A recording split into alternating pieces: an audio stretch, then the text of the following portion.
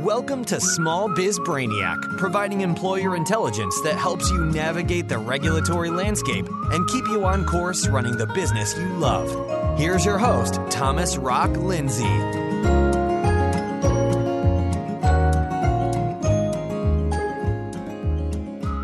Hey everybody, welcome to episode 19, Hours Worked. This is Small Biz Brainiac, providing employer intelligence delivered straight to your brain through audio waves in 7 minutes every Tuesday and Thursday. My name is Thomas Rock Lindsay, and I am your small business ally and employer brainiac, and I'm here to help you thrive in your role as an employer. You're required to pay your non-exempt employees for all time worked. Now that seems easy enough, but there are nuances that you need to know about in order to be compliant. And we'll learn what constitutes hours worked today. Let's rock this. In episode 18, I talked about the overtime pay calculation and the 3 steps in the process, but we skipped talking about step 1 because it needs its own episode. There's just too much about hours worked to have done it any justice in just a few minutes. Now, if you haven't already listened to episode 18, go back and listen to that one first. You have to pay your employees for all time worked. If your employee is required to be working, or be available to work, or is being permitted to work, either on your premises or at some other location, then you have to pay them for their time spent, even if they're just waiting around for something to happen or someone to do something. Now, there are several circumstances where it may not be so obvious that you have to pay your employees, so let's go over those. Now, the first one is waiting time. If your employees are either engaged to wait or waiting to be engaged, that's what matters. If they're engaged to wait, they have to be paid. If they're waiting to be engaged, they do not have to be paid.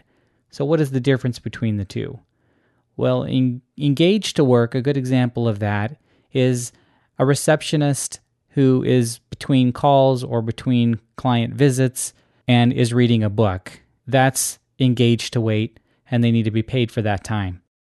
Waiting to be engaged, a good example is, say, a truck driver who is between the drop-off of a load and the pickup of a new one, where they're completely relieved of their responsibilities during the 4-hour, 5-hour, 6-hour, whatever the time frame is between the pickup and the drop-off.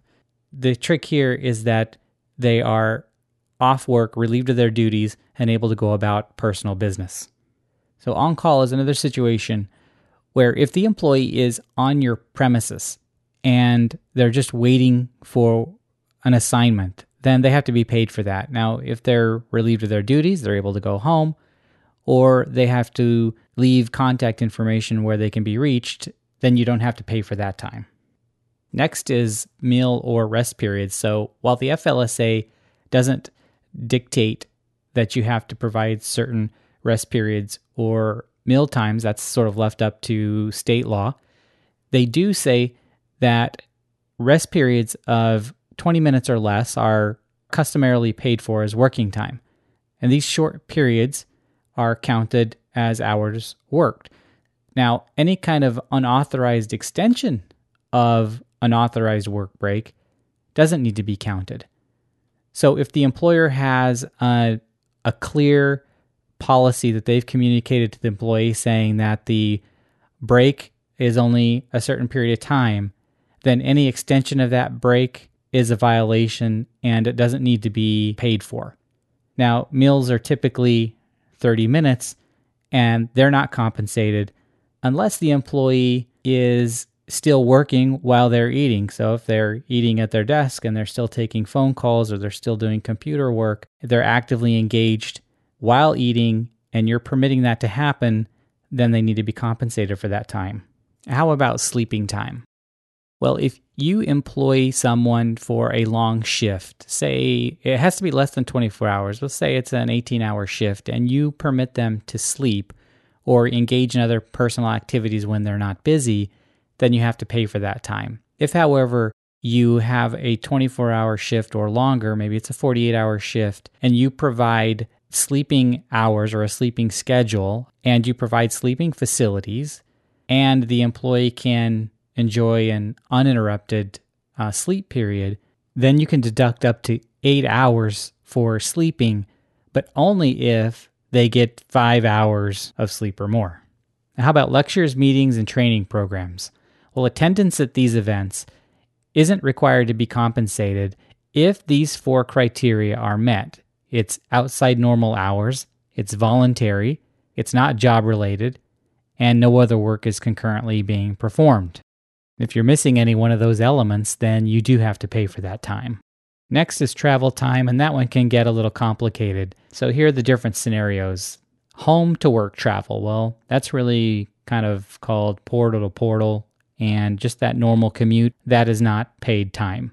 Now, if you are sent to a one-day assignment, or if you send one of your employees on a one-day assignment in another city, then for an employee who works at a normal, regular location, then you have to pay them for the travel time, but you can deduct the amount of time that they would normally spend going from home to their normal place of work.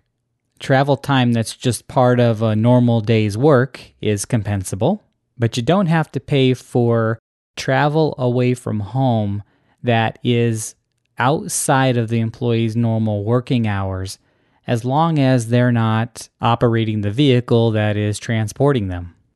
So for example, let's say you have an employee who is traveling on the weekend, Saturday and Sunday, and they're flying between the hours of 8 and 5. That is compensable. Now, if they're traveling on a weekday or on a weekend and it's outside the normal working hours and they're just a passenger in the vehicle, then they don't have to be paid unless they're doing work while they're traveling. And finally, if the employee is traveling, it doesn't matter when, what time, what day, if they are driving or operating the vehicle, then they have to be paid for that time. Now, if they volunteered, if you had other options available for them, if they decided to drive instead of fly, for example, then they don't have to be paid for that driving time. Unless, of course, that driving time is within normal working hours, even if it's on a day that they would normally be off. Well, there you have it. Let's recap. The FLSA requires you to pay your non-exempt employees for all the hours worked where you suffer or permit work to be done. Now, unfortunately, the Act doesn't contain a definition of the word work, so eventually the Supreme Court got involved, and they said that any time spent in physical or mental exertion, whether it's burdensome or not, controlled or required by the employer and pursued necessarily and primarily for the benefit of the employer and his business, that's work. And in another case, the work week was defined to include all the time during which the employee is necessarily required to be on the employer's premises, on duty, or at a prescribed workplace. And then finally, in another case, it was established that work not requested but suffered or permitted is work time. So for example, an employee who voluntarily continues to work at the end of the shift, whether it's a computer worker who's, finishing up some reports, whatever, the reason's irrelevant. If you know or have reason to believe that they're continuing to work, then that's working time. Well, that's a wrap. Thanks for listening and have a great day.